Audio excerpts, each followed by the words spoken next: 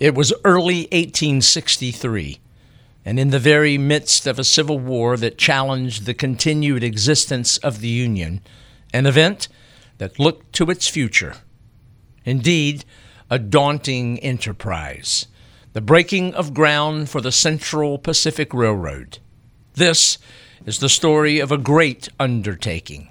This is the story of the building of the Transcontinental Railroad.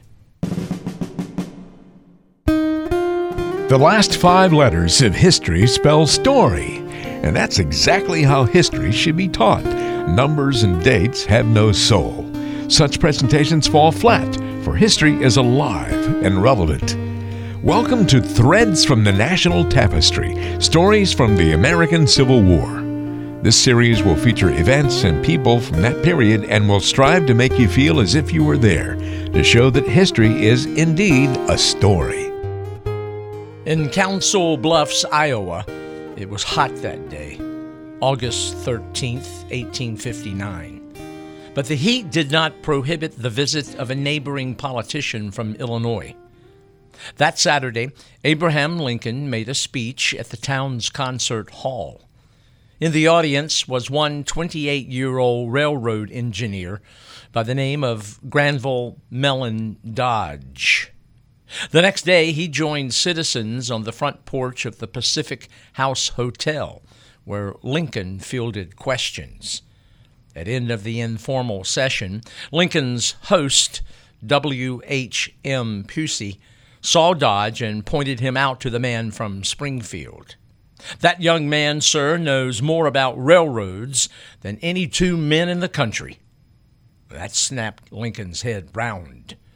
He studied Dodge for a moment and then said, "Let's go meet." They didn't sit long when Lincoln popped the question.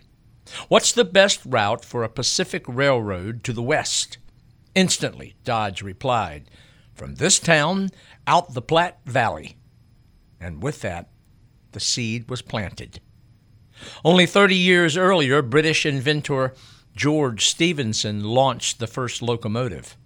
He called it the rocket train, and its first successful run was in 1829.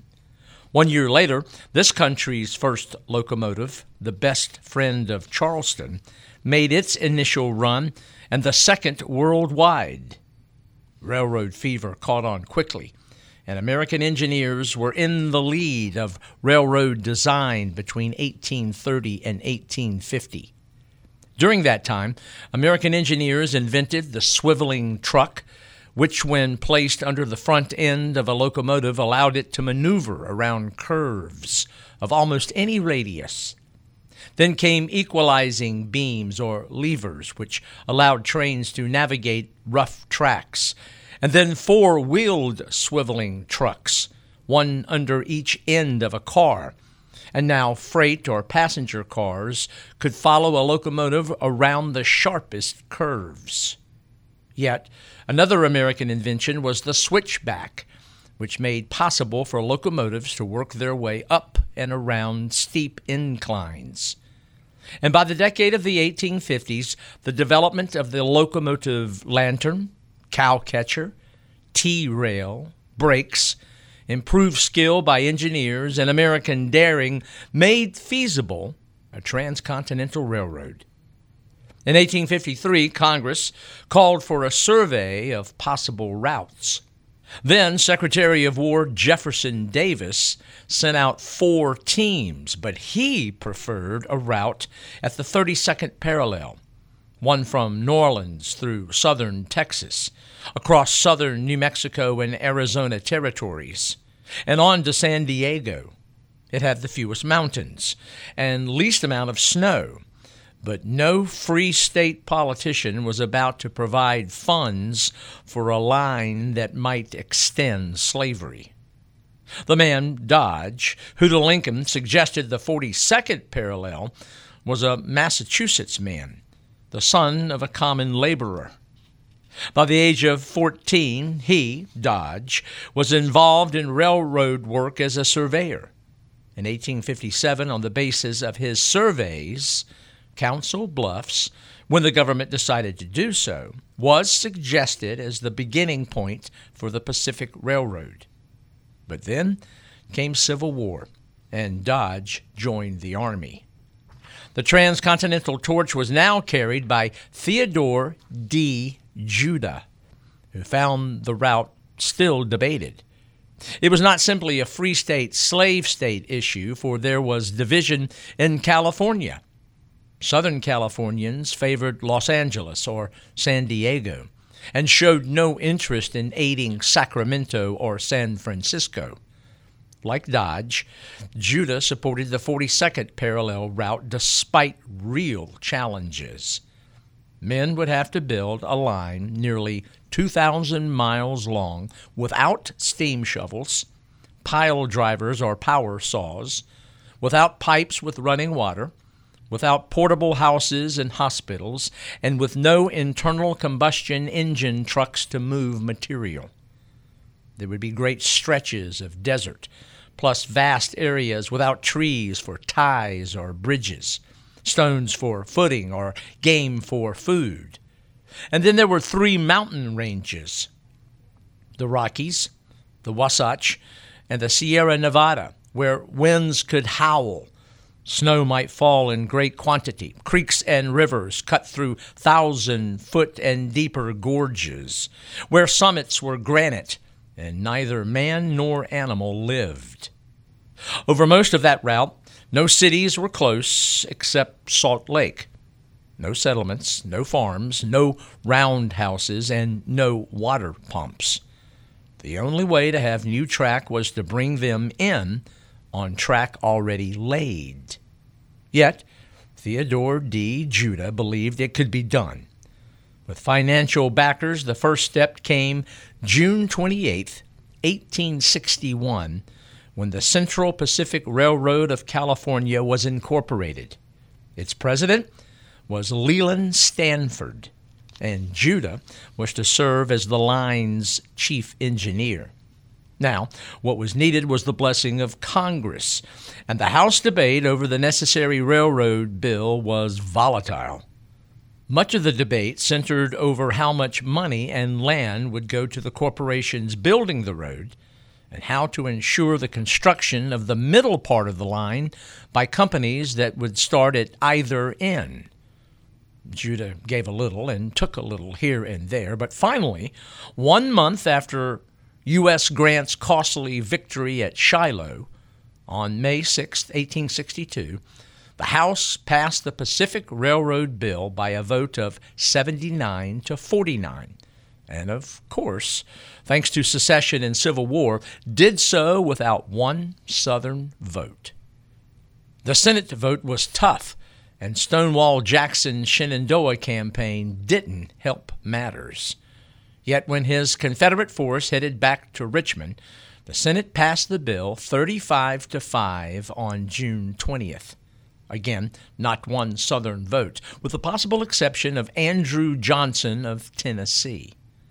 Lincoln signed the measure into law July 1st, the same day as the confrontation at Malvern Hill, down on the Virginia Peninsula.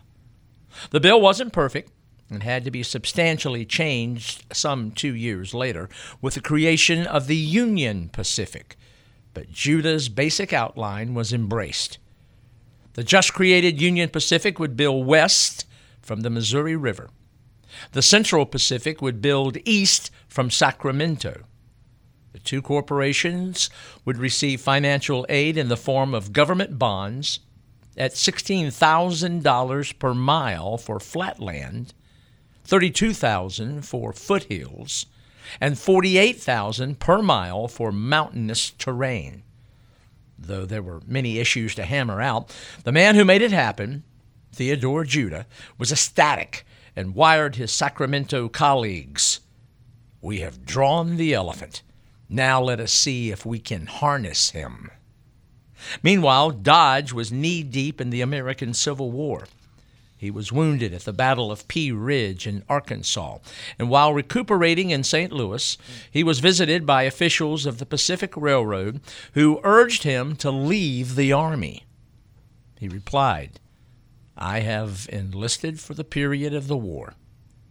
And then, just as Robert E. Lee was about to invade Pennsylvania, Dodge was ordered by Grant to Washington City. The president wanted to talk railroading. Towns 50 miles north and south of Council Bluffs, Iowa, wanted the terminus. Dodge, based upon his personal surveys, still believed the Platte River route was commercially and from an engineering point of view the best, although he now recommended Omaha as the starting point. And so it would be.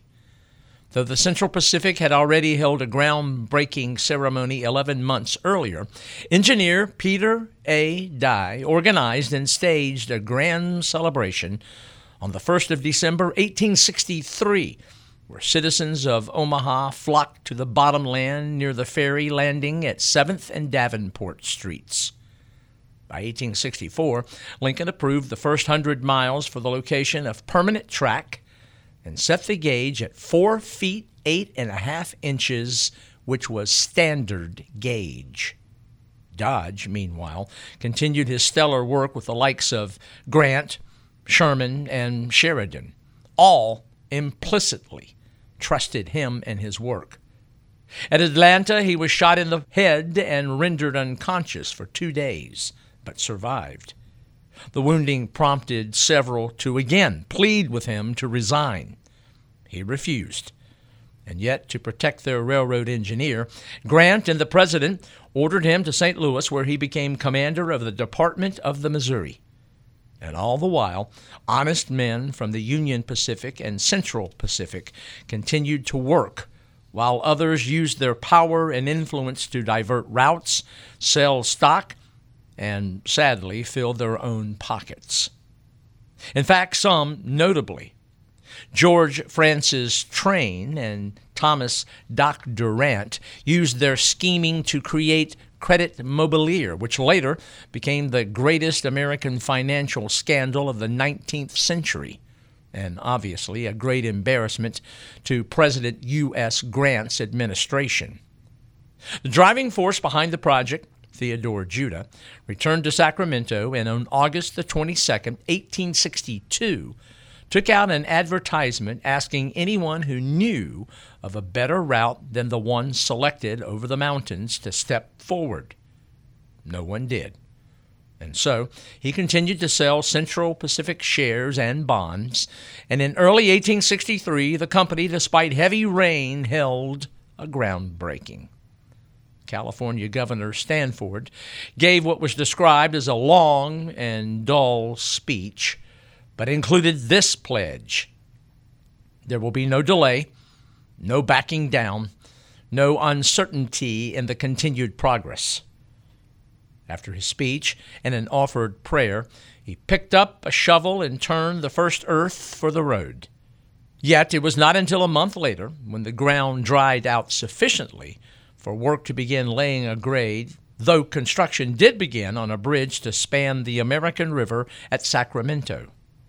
Driving the Central Pacific's workforce was Charles Crocker, who led by example. Rather than shout, "Go, boys," he'd holler, "Come on, boys." And with that, he'd put his 250-pound frame into the task at hand. He had to do it often for base pay, which was $3 a day. And while Crocker pushed and cajoled, Judah was out in front of the graders laying out the exact line through Dutch Flat and over the summit of the Sierra Nevada. Grades laid, men still had to wait for rails, and they did not begin to arrive until fall, and that meant some of the original grading, washed out by heavy rains, had to be redone. Then came personal tragedy. Judah made a trip to New York City with his wife, Anna, for the express purpose of meeting with Cornelius Vanderbilt to hopefully raise funds. But Judah fell sick. Diagnosed yellow fever, he died November the 2nd, 1863. Buried in a quiet cemetery outside Greenfield, Massachusetts, Anna put up a monument that simply included his name, his span of years, and the words, "He rests from his labors."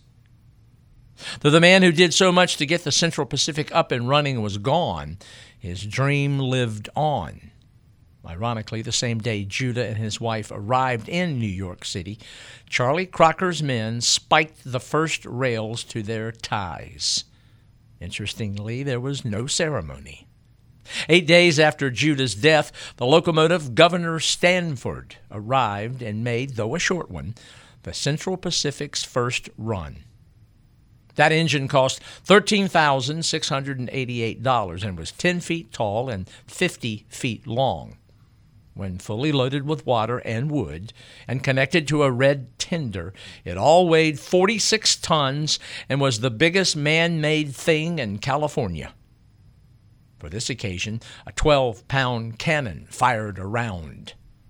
It wasn't much, but the locomotive went as far as 21st Street, where the tracks ended. The railroad work itself, well, it was backbreaking.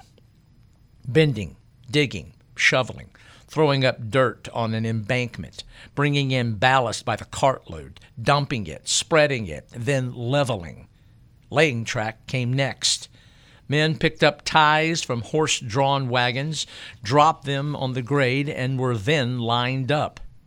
Spacers made sure the rails were 4 feet 8.5 inches apart.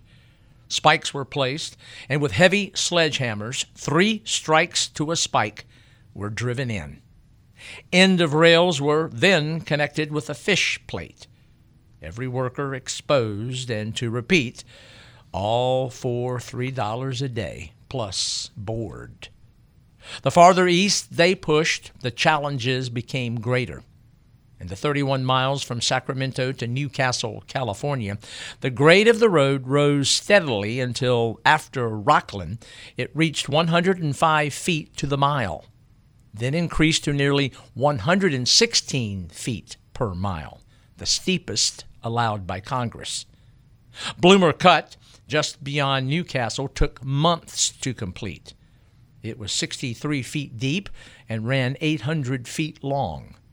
As much as 500 kegs of blasting powder a day were used to loosen the gravel. Picks and shovels were used to fill wheelbarrows, and all that earth was removed one wheelbarrow at a time. By March 19, 1864, the Central Pacific provided an excursion car to the end of the line, which was 22 miles out. 6 days later, the locomotive Governor Stanford pulled into Sacramento with a load of granite from the cut 22 miles to the east, and that constituted the Central Pacific's first ever freight run. As the work continued, one man was hired who proved to be worth every penny he was paid. Like Matthew Brady, Alexander Gardner, and Timothy O'Sullivan back east during the Civil War, so too was Alfred A. Hart, an historian with a camera. Stanford hired him to photograph the construction. His first photograph was the locomotive C.P. Huntington crossing the American River Bridge. To get even this far, there had been enormous cost, but in mid-July, word came in from Washington City that the Central Pacific could begin collecting their government bonds for every 20 miles of track laid and approved by government inspectors. That was the good news. The bad? The cost for building the first 36 miles in 1863 and 1864 was nearly $3 million, or what Judah, while alive, had anticipated spending for the first 50 miles. While the Central Pacific dealt with financial and topographical challenges, the Union Pacific line was laid out. First came the surveyors, and that proved to be quite a task. They sought out ground without ridges, humps, ravines, or watercourses, because a 19th century train could not run up or down an incline of much more than 2%, or go around a sharp curve. If ravines had to be used, they had to be filled. If hills or ridges could not be avoided, they had to be cut through. And of course, waterways had to be bridged. Some 2,000 miles had to be covered. No helicopters, airplanes, balloons, and no maps.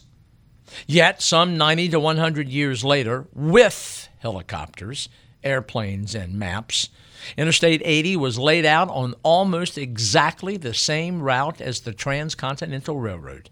Indeed, if today you travel I-80, you are nearly always in sight of the original tracks. Then, each day, surveyors staked wooden spikes which conveyed a message to graders who followed. Here is going to be the exact line of route for you to follow. Peter Dye, backed by the findings of his surveying team, suggested a westward route from Omaha that would follow the valley of Lodgepole Creek. It ran out of the Black Hills, then up and over the Black Hills, through Cheyenne Pass, and down to the Laramie Plains. Lincoln approved that route November the 4th, 1864, 4 days before his reelection. It was Doc Durant who drove hard to get the road laid, and quite frankly, he wasn't liked. Arrogant, full of bluster, quick and often wrong, bossy, showy, and without common sense, he did have one talent, and that was finding the right men to build his Union Pacific. And the one man he wanted most was Granville Mellon Dodge, who consistently refused his offers. In charge of the military department of the Missouri, which comprised all the lands between the Missouri River and the Rocky Mountains, he had his hands full, for Sioux, Apache, and Arapaho were terrorizing white settlements, and Grant wanted their activities suppressed. And though he turned down Durant's offers repeatedly, Dodge did aid the Union Pacific when he sent out a general order to all district commanders on the Great Plains. I am coming with 2 regiments of cavalry to the Platte line and will open and protect it. He planned to remove all trespassers, Native Americans, on land of the Union Pacific Railroad. He mobilized every soldier in the department, and soon the Overland Telegraph notified Washington that telegraphic communication had been resumed from the Missouri River to California. Upon receipt of that work, Grant wired, "Where is Dodge?" And the manager wired back, "Nobody knows where he is, but everybody knows where he has been." As we noted, after surveying came the graders. Although Chinese coolies come to mind, many Union Pacific graders were young Civil War veterans who, after the war, had little to go back to. They lived in camps and were commanded by a boarding boss. Sometimes there was a camp doctor. Stable bosses assigned men to their jobs. Walking bosses kept the men on task. Irishmen were often employed, and whenever Durant failed to forward their pay, they were prone to strike. All worked with shovels, picks, wheelbarrows, teams, and scrapers. Younger men were the spike drivers. Older ones plowed and filled. Men in their late teens or early 20s generally shoveled. Their collective task? Lay out a grade for the track, one that was level with only a bit of curve, 2 feet or more above the ground so it would not flood out. To begin the process, all grass and roots had to be removed and tossed aside. Dumping bosses made certain of that. When the grade at the top was wide enough for 1 or 2 tracks, 12 feet from shoulder to shoulder, then cross ties were placed and all that was ready for the rails. After an early start each morning, at noon, the walking boss called time, and everything stopped until 1 p.m., when work resumed. If men could not level grades by hand, scrapers drawn by oxen or up to 4 horses were called in. When rocks were found, hand drills were used, and into the holes they made went black powder. After detonation, cuts were dug out and leveled. And again, to emphasize the task, cuts were done completely by hand. Behind the graders came the track layers. Remember that with each mile east or west, the distance and effort increased to get rail where it was needed. When it was there, track laying teams numbered about 400. Ties were carried ahead a mile or two from the supply train by horse-drawn wagons and laid by a special team. Rails were brought forward to the very edge. Two would be dropped, positioned, spiked, and riveted. The process repeated over and over. While these animals and men labored, Doc Durant labored with funding. He tried subscription, and it failed. He tried public stock subscription, and it too failed. So he borrowed at 19% annum. Part of the money issue was supply. The Great Plains offered little timber for ties, trestles, buildings, and the like. Thin groves of cottonwood could not fill the need, so timber had to be shipped up the Missouri River. And all this meant that as 1865 ended, Union Pacific crews managed to complete only 40 miles of road with all the required sidings, station houses, and water stations. For Durant, that was a real problem, as the 1864 Pacific Railroad Act required the Union Pacific to complete the first 100 miles by June 27, 1866. A daunting task. Now, when the government accepted the 40 miles actually completed, the company did receive $640,000 in government bonds. $320,000 per 20 miles, as stipulated by the 1864 bill, and Durant needed every penny of it. And so would those building the Central Pacific, for they would have to cross the principal topographical feature of the Far West, which is one massive granite block, the Sierra Nevada.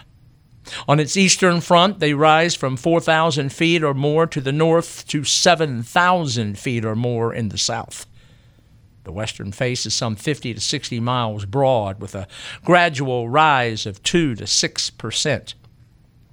Summits are enveloped in glaciers and run from 6,000 feet in the north to 10,000 feet west of Lake Tahoe in the center. There are 12 peaks over 14,000 feet in the south. In a way, they seem to isolate California from the rest of the country. Too big, too snowy, too steep, too rugged, too extensive, and too formidable. Ask the Donner Party in 1846-47. To get through granite, tunnels were required, and then tunneling through granite had no precedent. To even attempt required a lot of money. Then, after successful tunneling, there would be grading, tie, and track laying. And getting iron rail was costly. Rail, all of it from the east. Original price and shipping to San Francisco ran $143.67 per ton. Then there were transfer costs from San Francisco to Sacramento, then up the Sacramento River. Locomotives were also pricey. 2 engines cost the Central Pacific $79,752. Then add thousands of laborers who had to be fed, lodged, and paid. Now remember, every completed and approved mile meant government bonds, $16,000 per mile for the first 7 miles. Then when the Sierra Nevada began, $48,000 per mile for the next 24. That money kept the Central Pacific afloat. By June 10, 1865, the Central Pacific's railhead was at Clipper Gap, a lumber settlement 43 miles east of Sacramento and 1,751 feet above sea level. It was then the attack on the mountains began. And to do that, the Central Pacific hired immigrants. Although discriminated at every step by California law, there were some 60,000 Chinese in the state. Whites despised them. Governor Stanford called them the dregs of Asia. And though the Golden State banned any further importation in 1858, still they came, illegally.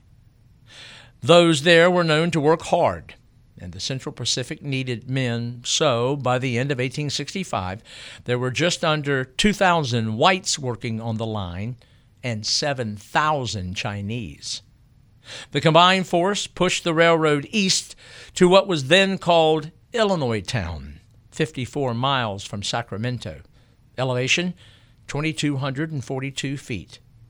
The Sierra Nevada summit was 50 miles away, and the grade would climb 4,800 more feet to 7,042 feet above sea level. Those 50 miles would be the hardest, toughest, and most expensive.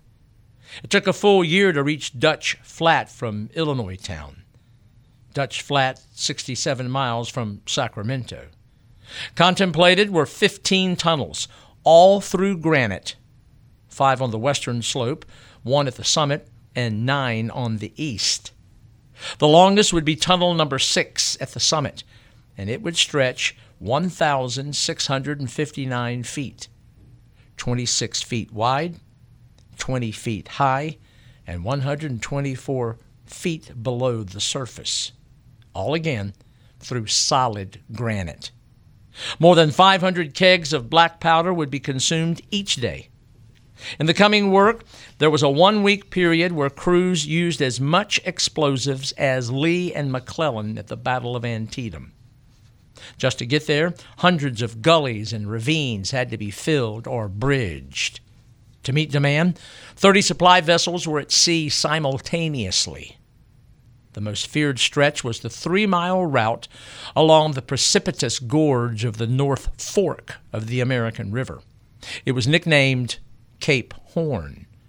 The slope's angle was 75 degrees, and the river was 1,200 to 2,200 feet below. No tunneling here. The rails would be laid, literally, on the side of a mountain where no existing trails or even goat paths. Incredibly, with Chinese resourcefulness and daring, they got their work done by spring 1866. That fall, tunneling began. From their base at Illinois Town, later Colfax in honor of Speaker of the House Schuyler Colfax, Chinese crews went forward to work in 3 8-hour shifts. The terrain meant there was only room for 3-man gangs. One held a rock drill against the granite, while the other 2 swung 18-pound sledgehammers. Needless to say, progress was slow, and injuries increased. With men working around the clock between 6 to 12 inches, between 24 hours was normal. What was accomplished could never have been done without the Chinese. Whites drank from lakes and streams and therefore suffered dysentery and diarrhea. The Chinese boiled their water for tea. They ate oriental fruits and vegetables, which came dried from San Francisco. They took sponge baths daily, washed their clothes, were clean, healthy. In short, they were ideal laborers. By the end of 1865, the Central Pacific had 54 miles of working track from Sacramento to Colfax. Less than 20 miles had been spiked that very year, but those few miles cost $6 million. Progress had been made, but at an overwhelming price, and the sobering truth was that the Central Pacific had barely penetrated the Sierra Nevada.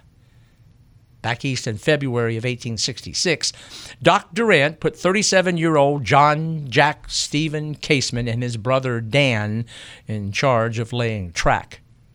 General Jack was only 5'4", but absolutely fearless. Brother Dan was 5 feet. That's all. But once, he lifted a 30-foot rail off the ground without any trouble. It weighed about 600 pounds. Durant's hire of the 2 would reap endless dividends. There was still one more Durant wanted, and that was Dodge. Assured he would have absolute control, Dodge, on April the 27th, 1866, finally signed on when he wrote and received an absence of leave from Major General William Sherman. Quickly, Dodge put the Union Pacific on a military-like basis. He needed to, because west of Columbus, Nebraska, the Sioux and Cheyenne were hostile and despised the iron rail which split their buffalo into two herds. The natives were one concern. Mother Nature was another. No matter, he and the Casement brothers drove ahead. By June 4th, 1866, they reached the 100-mile post, and by late July passed Grand Island, which was 153 miles west of Omaha. The graders who drove westward eventually numbered more than 8,000, some 300 of whom were freedmen. There were also many Union veterans and some Confederate. Most were teenagers or in their early 20s. And as we've noted, after grading, track layers waited for wagons, each loaded with about 40 rails and an appropriate portion of spikes. Horses raced wagons to the end of track already laid. Halted, parties of 5 men stood on each side of the wagon. 2 men seized the end of a rail with tongs and moved forward while the rest grabbed the sliding rail with tongs until it was clear of the car. They ran forward until the command, "Down." Every 30 seconds, that command was given to drop a rail on already placed ties. 2,250 of them a mile. Each rail aligned, the chief spiker was ready. The gauger stooped and measured. 30 men on the inside and outside of the rail drove the spikes to a rail. Again, 3 sledgehammer blows per strike. 10 spikes to a rail, 400 rails to a mile, and between 9,000 and 10,000 spikes per mile, all 1,800 miles to the west.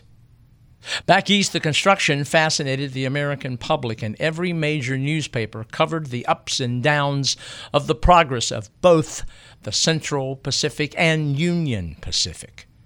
And as of October the 6th, 1866, they reported that Union Pacific Track reached the 100th meridian, 247 miles west of Omaha. Meanwhile, Durant sent out surveyors to find the best and most economical route over the Black Hills, through Wyoming to Salt Lake and beyond. No question, money was a concern to Union Pacific directors back at 20 Nassau Street in New York City. To bolster confidence, Durant reported that between April the 1st and December the 1st, 1866, some 254 miles of track had been laid. But to be honest, the road needed lots of work. New ties, stronger rails, gravel to ballast the rails, new bridges, and fewer curves. But most wanted to worry about that later. Just get the thing built. And the Union Pacific was doing just that. During the calendar year 1866, over 300 miles of track had been laid.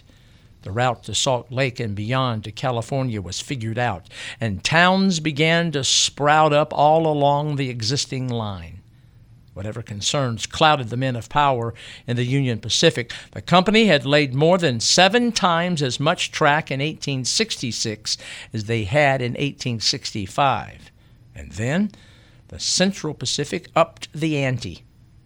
In 1866, one of the big 4 of the Central Pacific, not Leland Stanford, Charles Crocker, or Mark Hopkins, but Collis P. Huntington, suggested a new wrinkle.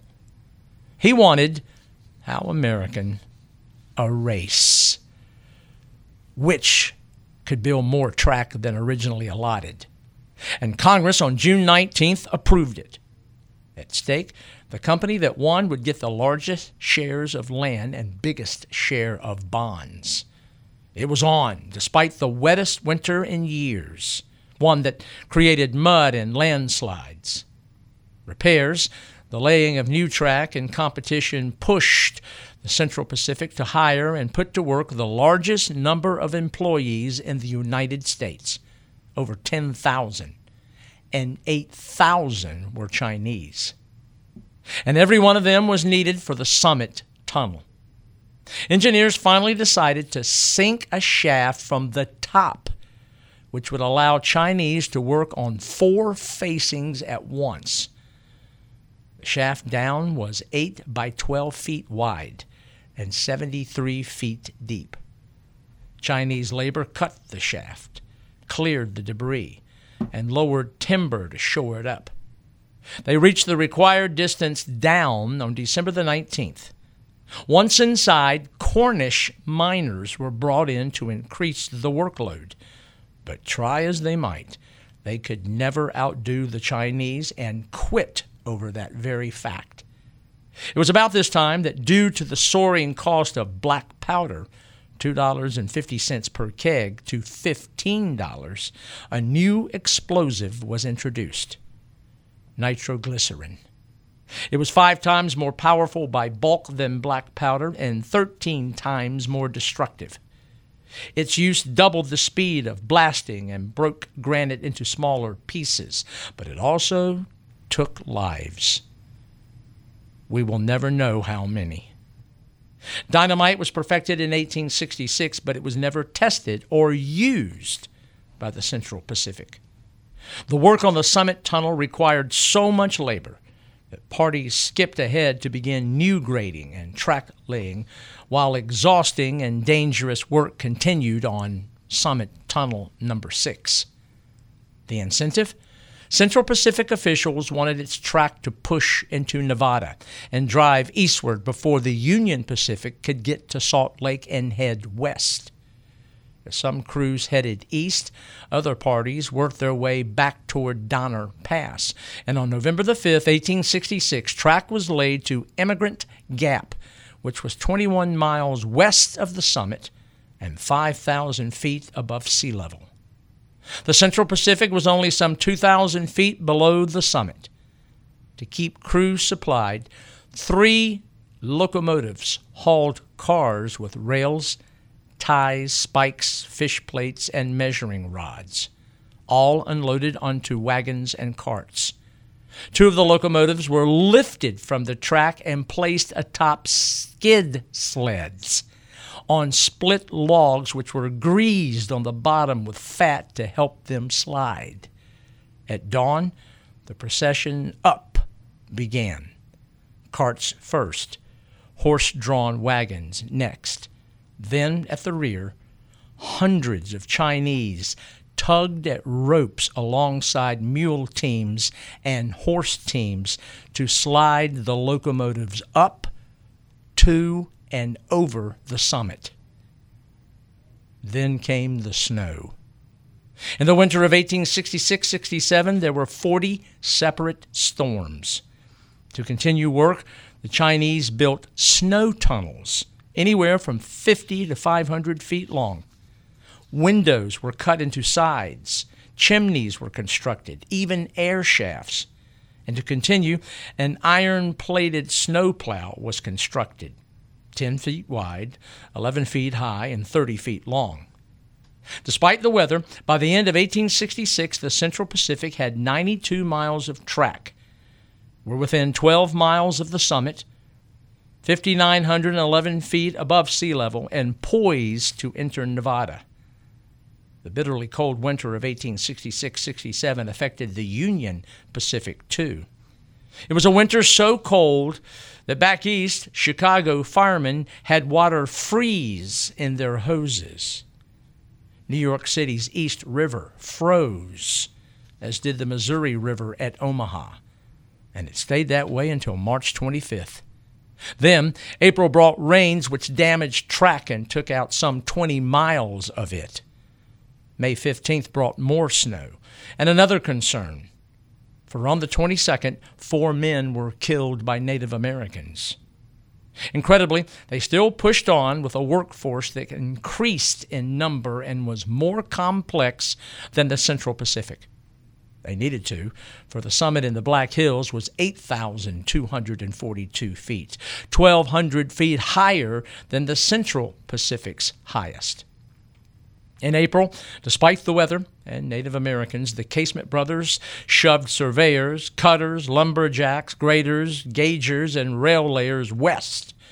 And as they moved, so did a village, if you will, a hell on wheels. It was a collection of necessities and sin on the go. gambling houses, brothels, taverns, music halls, makeshift hotels, and occasional restaurant. When the rail moved west, so did the village, hence the name. With the scent and drive of a competitive race, Granville Dodge wasted little time. He and his team looked for ground to lay out an advanced camp for the company to use as depot, repair shop, sidings, and a main shop. To do that, he laid out a town of 320 acres in Wyoming territory, and at 6,062 feet above sea level, he honored a native tribe in the area by calling it Cheyenne. Later, he laid out another railroad town, Laramie.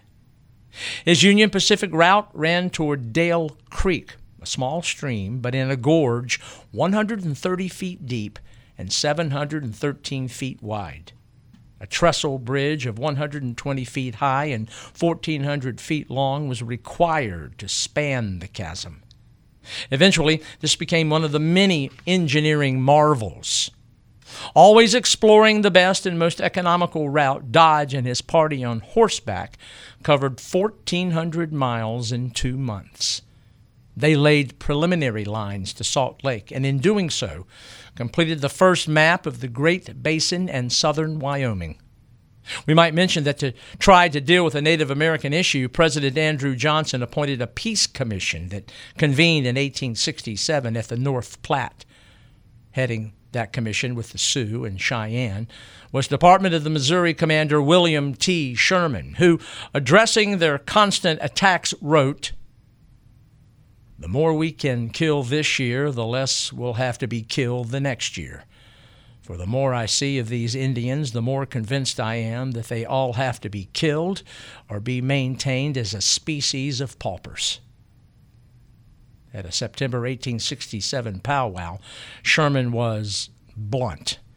"This railroad will be built, and if you are damaged by it, we must pay you in full. And if your men will interfere with the great Father, who out of love for you withheld his soldiers, will let loose his young men, and you will be swept away."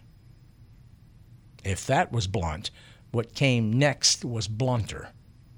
"We will build iron roads, and you cannot stop the locomotive any more than you can stop the sun or moon, and you must submit and do the best you can." One chief, Pawnee Killer, who had earlier stopped 2 locomotives, stomped out of the council in a rage. By the end of 1867, the Union Pacific had laid actual track as far west as Nebraska's western border, and for its completed and government-approved effort, earned $3,465,000 for the year, of which, after expenses and tax, turned out to be a $2,061,000 profit. Sadly, much of that went to greedy and corrupt men who made up the Credit Mobilier. While the Union Pacific progressed in miles, the Central Pacific progressed in yards, thanks to bad weather in the Sierra Nevada. As we mentioned, to get through the mountains, Chinese teams of 3 worked in 8-hour shifts around the clock. Teams of 3 at the tunnel facing, with 4 such teams working side by side. Drills were held above head, at waist, at toes, and via a stepladder to the top. Drill held 2 swung 14 to 18-pound sledgehammers. They usually drilled 4 inches of holes, 1 3/4 inches in diameter, in 8 hours. When the hole reached some 2 inches in diameter and 1.5 foot deep, nitro or black powder was placed and a fuse lit. Retreat, detonation, clear the rubble, then repeat the process. With teams working all day in those 3 shifts, a day's progress was between 6 and 12 inches per day for 12 tunnels, and many of them with curves. With tunnel shafts 16 feet at the bottom, 11 feet high, and a semicircle 16 feet in diameter. Working from middle out or from one mountainside to another. And when they met, never, more than a couple inches offline. All done in the horrendous winter of 1866-67. 44 storms.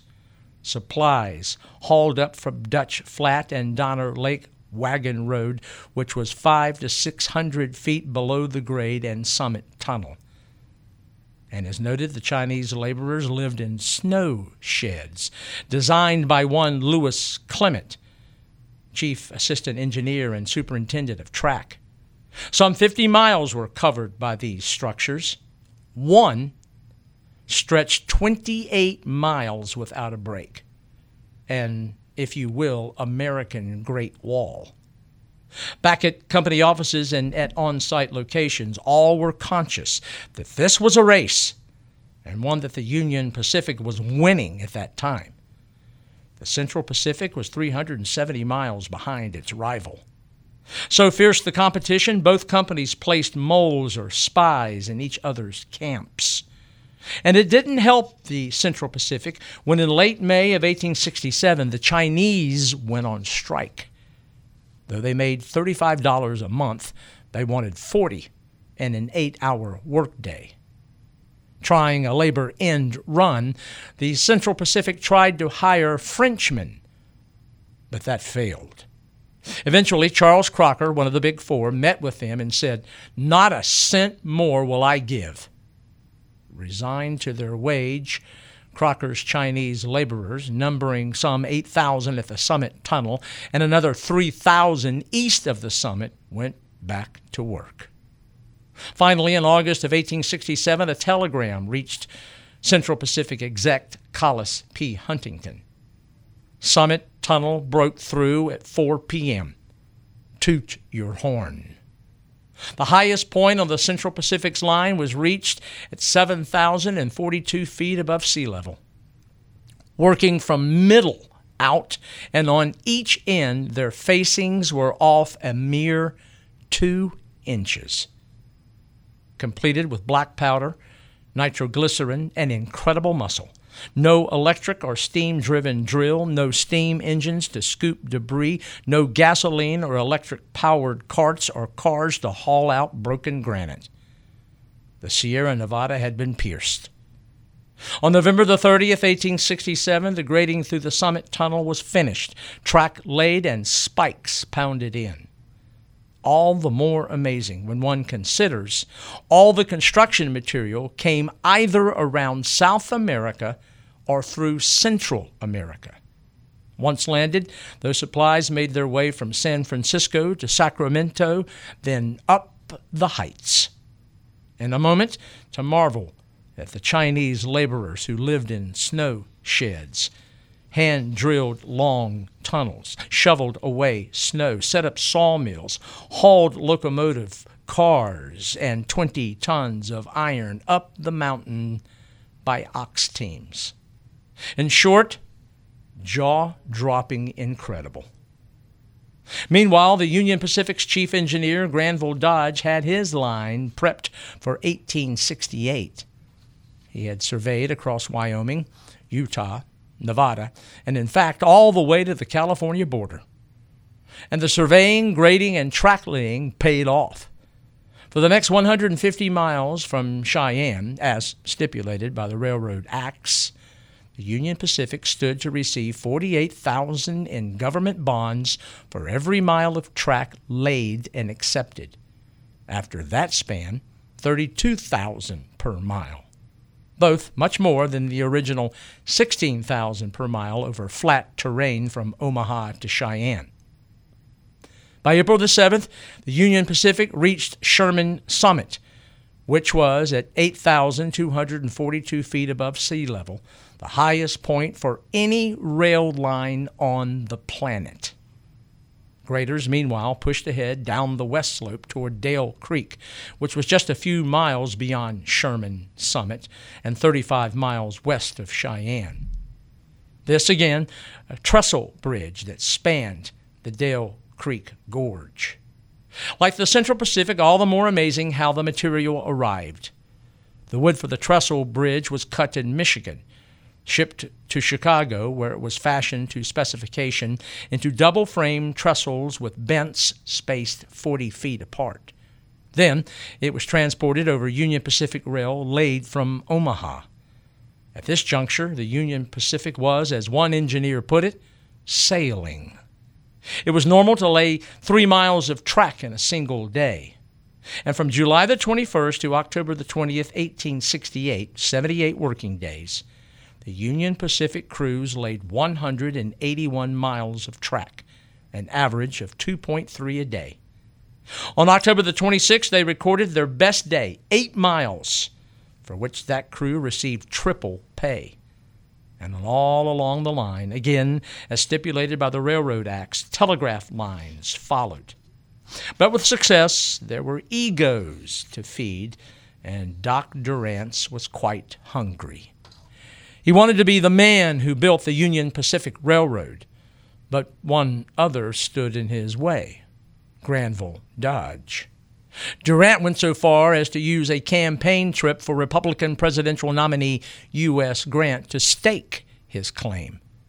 On July the 26th, after Dodge took Grant, Sherman, and Sheridan on a ride to the end of the track, all, including Durant, met back at Fort Sanders in Wyoming. It was there on a boiling hot day. Durant, and in Dodge's presence, accused his engineer of selecting extravagant routes, wasting time and money on useless surveys, and refusing to reroute the line through Salt Lake City. Grant turned to Dodge and said, "What will you do about it?" Dodge answered that if Durant, anyone with the Union Pacific, or any government official changes my lines, I'll quit the road. There was a tense hush. Then Grant spoke up. "The government expects this railroad to be finished." Then he looked at Dodge and said, "The government expects you to remain with the road as its chief engineer until it is completed." Durant, meanwhile, pulled at his goatee and for the time retreated. By early November 1868, the Union Pacific was 890 miles west of Omaha and close to entering the land and influence of Brigham Young. Since 1846 and the assassination of Joseph Smith, Brigham Young had been the acknowledged leader of the Mormons. Tall, heavy-set, Young stood 6 foot 2 inches, weighed over 200 pounds. With an inkling and desire for the Union Pacific to run through Salt Lake City, he willingly sent survey parties to Weber Canyon and Echo Creek, both in Utah, to survey for Durant and the Union Pacific. And then on May 6, 1868, Durant asked Young for workers. Within an hour of the telegram, Young agreed. And then the haggling over a contract and pay began. The Mormons would be graders and receive 30 cents a cubic yard for excavations when the earth was hauled less than 200 feet away, 50 cents for longer hauls. Tunneling, and they would have to work on 4, was $15 a yard. Young also wanted $2 and up per day per worker, depending on their skill. Not long after that, Durant informed Young that his workers would be used north of the Great Salt Lake and not south near Ogden. Disappointed that Salt Lake City would not be on the Union Pacific's route, Durant did allow Young a spur line, but they would have to build it themselves. With crops ruined by grasshoppers, Durant got as many Mormon men and boys as he wanted, and they worked hard. In fact, busy as bees, which is why Utah today is still known as the Beehive State. They were teetotalers, did not tolerate gambling, were quiet and law-abiding, and dotted their day with prayer and communal song. And the ultimate, they worked as hard and as diligently as the Chinese.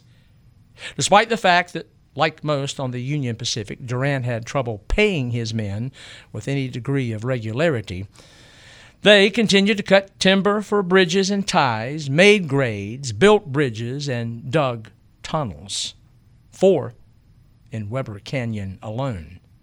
There is no question that Brigham Young's Mormons made the grade.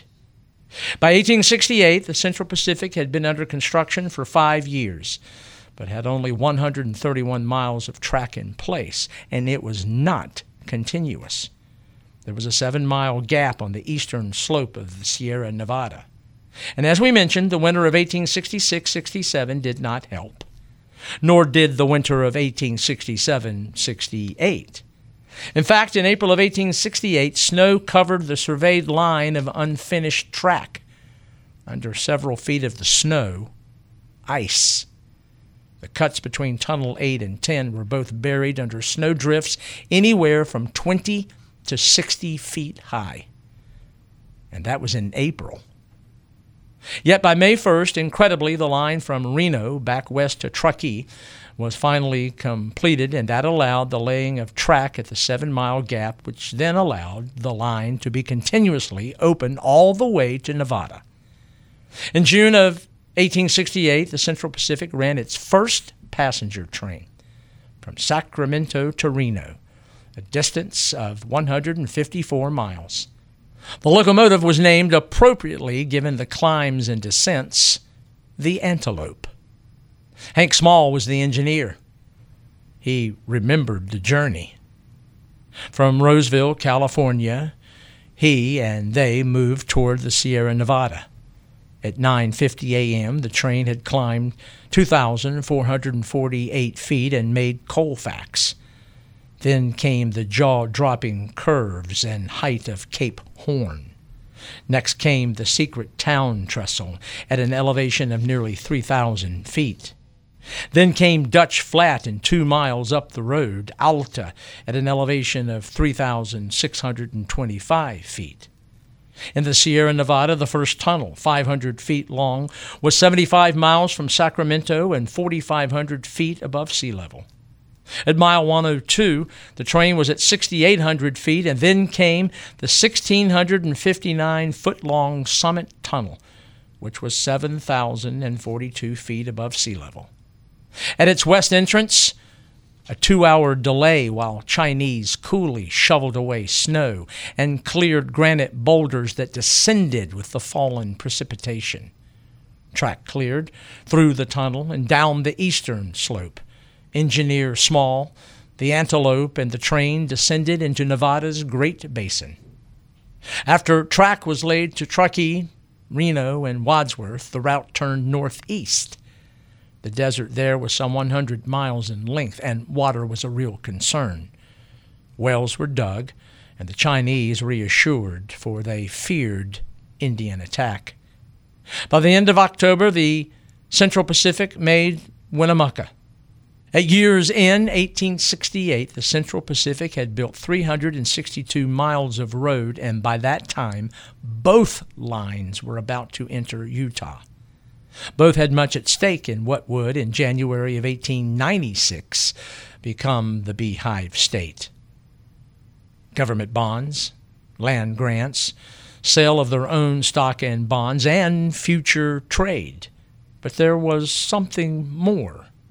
Company directors, superintendents, surveyors, engineers, foremen, graders, rail layers, ballast men, cooks, telegraph builders, and operators, and anyone connected with either railroad wanted to win the race.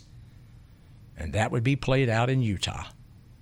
Yet, despite the competition, there were lingering issues that plagued both companies. One big one was money. Durant's Union Pacific and the Big Four's Central Pacific were way behind paying laborers, but somehow, through their bogus setups like the Union Pacific's Credit Mobilier and Central Pacific's Contract and Finance Company, both managed to pay huge dividends to their stockholders. For the 91 who held stock in the Union Pacific, they divided nearly 300% cash dividends at the end of 1868, but owed $10 million, and workers who actually did the work did not see paychecks for long stretches of time. Incredibly, they still embraced the thrill of the race. The Union Pacific laid 4.5 miles of track in a day. Then the Central Pacific laid 6. And then that was topped by 8. It went back and forth with crews working at night and on Sundays.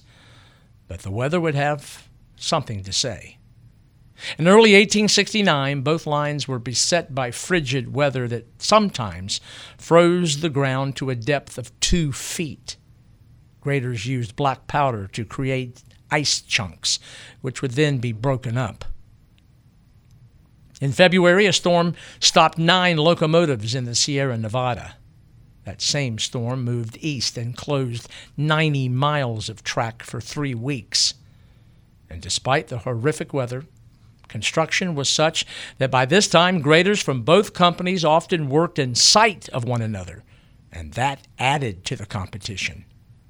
The predominantly Irish crews intimidated the Chinese, and surprisingly, the coolies gave back as good as they got.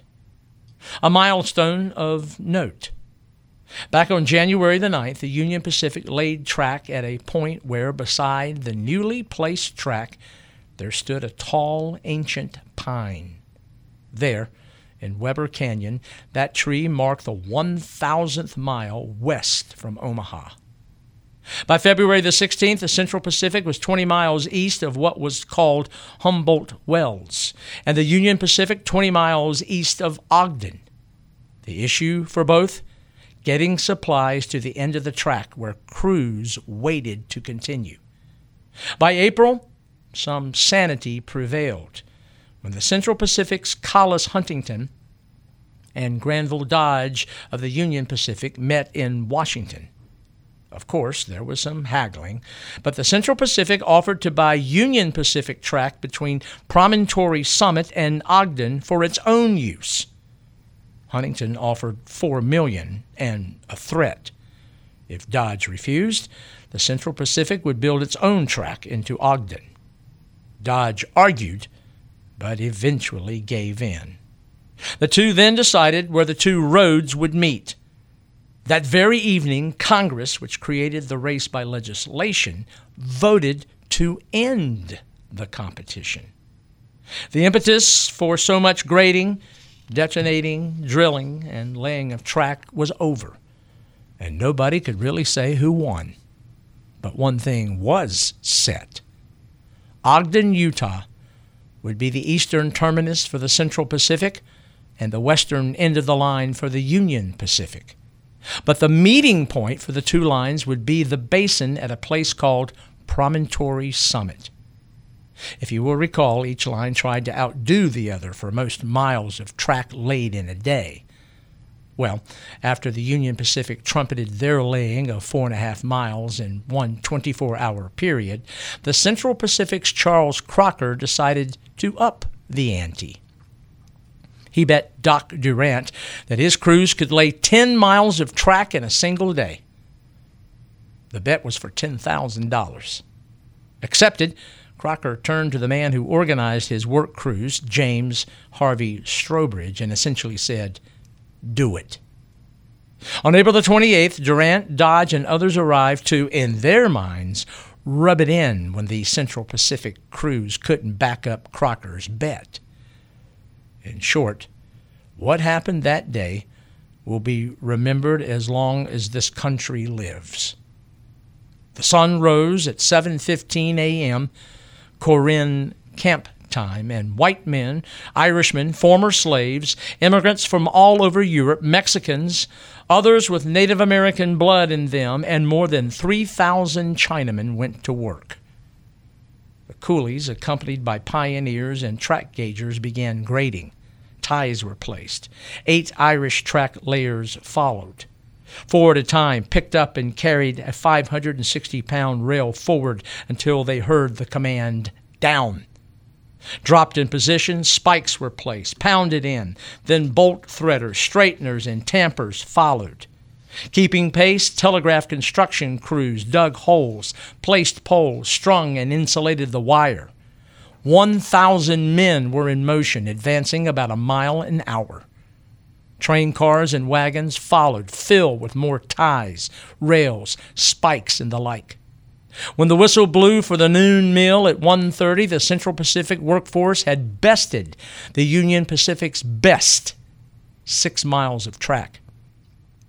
The men wanted more.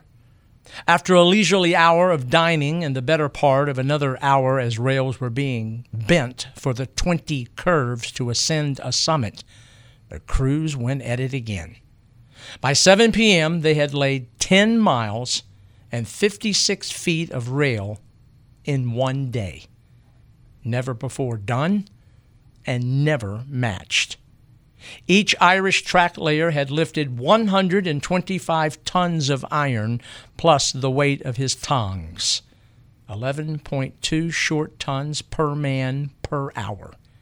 They laid track at almost a mile an hour and advanced approximately 240 feet every 75 seconds.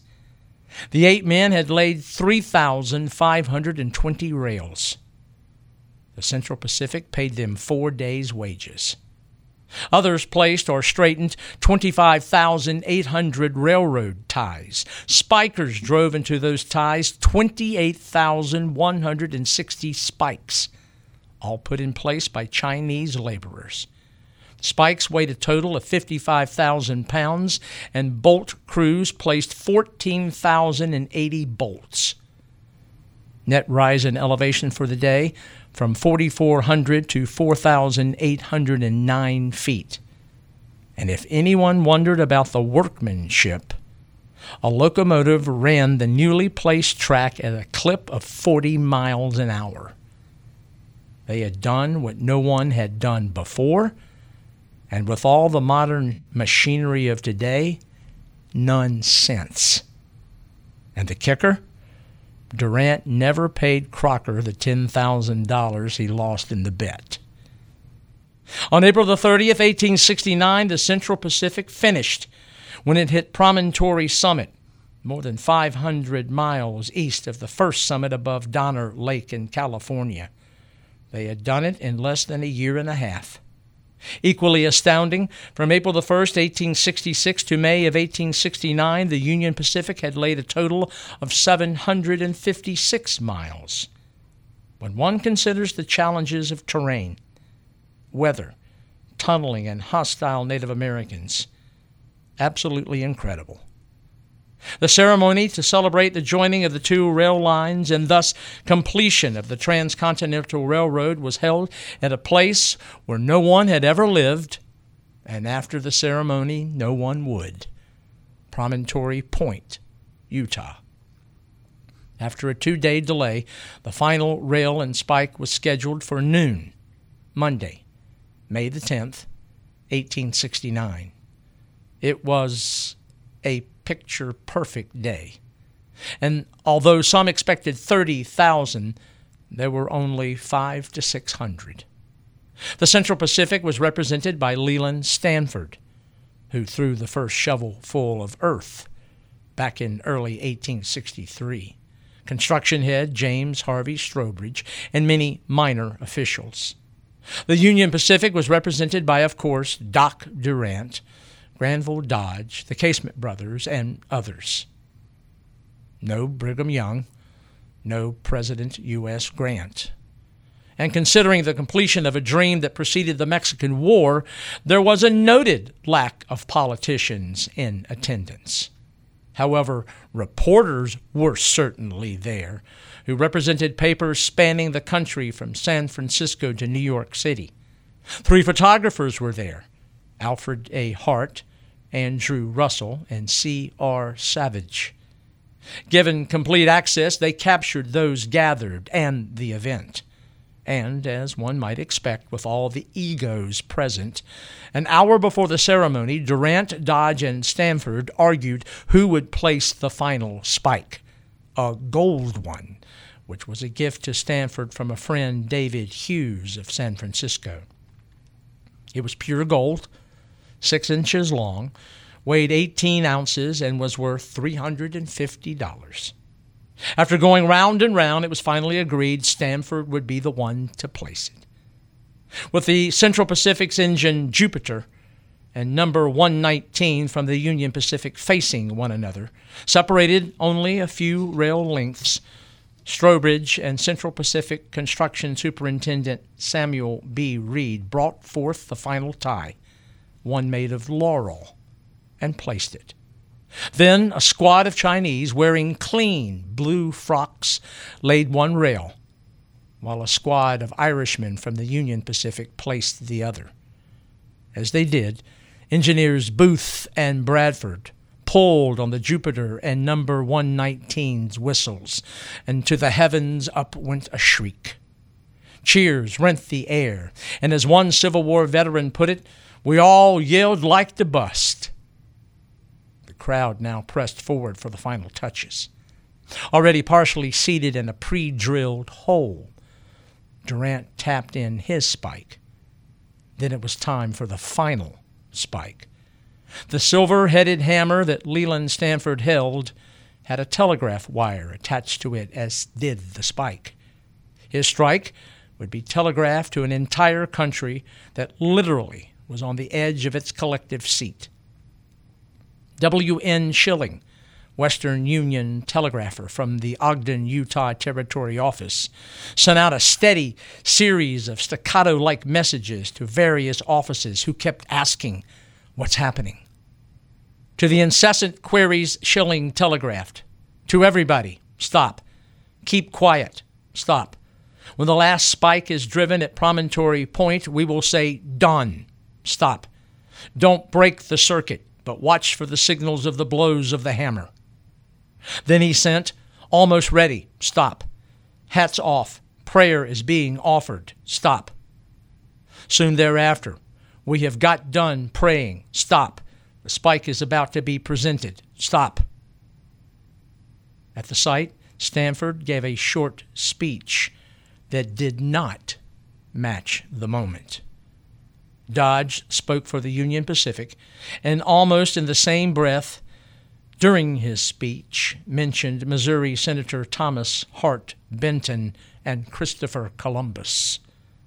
Then, down the wire, Schilling again. 'All ready now. The spike will soon be driven.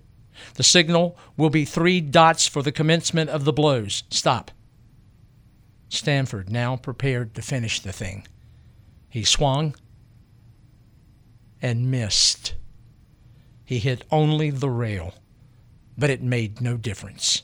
Schilling closed the circuit, and the message raced down the wire. 'Done.' The nation exploded. In Philadelphia, the Liberty Bell was rung. Cannon salutes were fired from coast to coast, from San Francisco to Washington. Everywhere, fire whistles, firecrackers, fireworks, parades, celebrations. The great dream became reality. Now the moment had to be preserved. The 2 engines were unhooked from their trains and moved ever so slowly toward one another until their pilots touched. It was through the eye of Andrew Russell that we have one of the most iconic moments in American history. Framed by the crowd and engines, the Union Pacific's Granville Dodge and Central Pacific construction engineer Samuel Scary Montague clasped hands while men held their best poses or displayed bottles of champagne. The moment, captured, timeless. Afterward, during a celebratory lunch sponsored by Stanford, telegrams were tapped out to prominent VIPs, to President Grant, to Vice President Schuyler Colfax, one to Secretary of War John Rawlins, another to Sherman, and yet there was one who never received a telegram. One Anna Ferrona Judah, the widow of Theodore D. Judah, the man whose promotion and engineering skill prominently gave life to the incredible notion that a transcontinental railroad could be built in the first place. That day, she was in the town where her husband was laid to rest back in November of 1863, back in Greenfield, Massachusetts.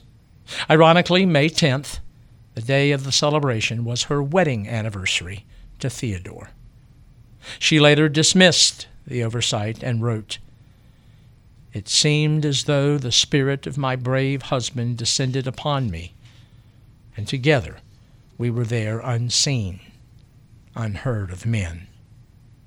From that moment, Monday, May 10th, 1869, with the driving of the Gold Spike and the joining of coasts by iron rail, a man or woman could leave New York City and, including stops, travel to San Francisco in 7 days. The country would never be the same. Neither would be the world. For anyone over 40 years of age and alive in 1869, there was nothing to compare this engineering and construction marvel to. An individual whose birthday was in 1829 or before had been born into a world in which President Andrew Jackson traveled no faster than Julius Caesar. A world in which no thought or information could be transmitted any faster than during the life of Alexander the Great. All that was forever changed. Indeed, for the Transcontinental Railroad, its concept and execution, there was nothing like it in the world.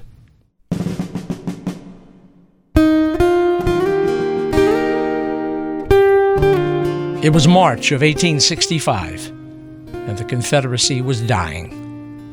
Grant and Meade had Lee and his army pinned at Petersburg, Virginia, and Sherman's columns punched their way into North Carolina. Not far from a little hamlet in the old North State, and aware that desperate times demanded desperate action, Confederate General Joseph E. Johnston threw his smaller army in front of one wing of the Union advance toward Goldsboro. It would prove to be a last gasp. Next time we gather, the story of North Carolina's largest land battle. Next time, the story of the Battle of Bentonville. This is Fred Kiger. Thank you for listening. This podcast is sponsored by Bob Grasser, Raleigh Civil War Roundtable's editor of the Knapsack newsletter, and the Roundtable's webmaster at RaleighCWRT.org. That's RaleighCWRT.org.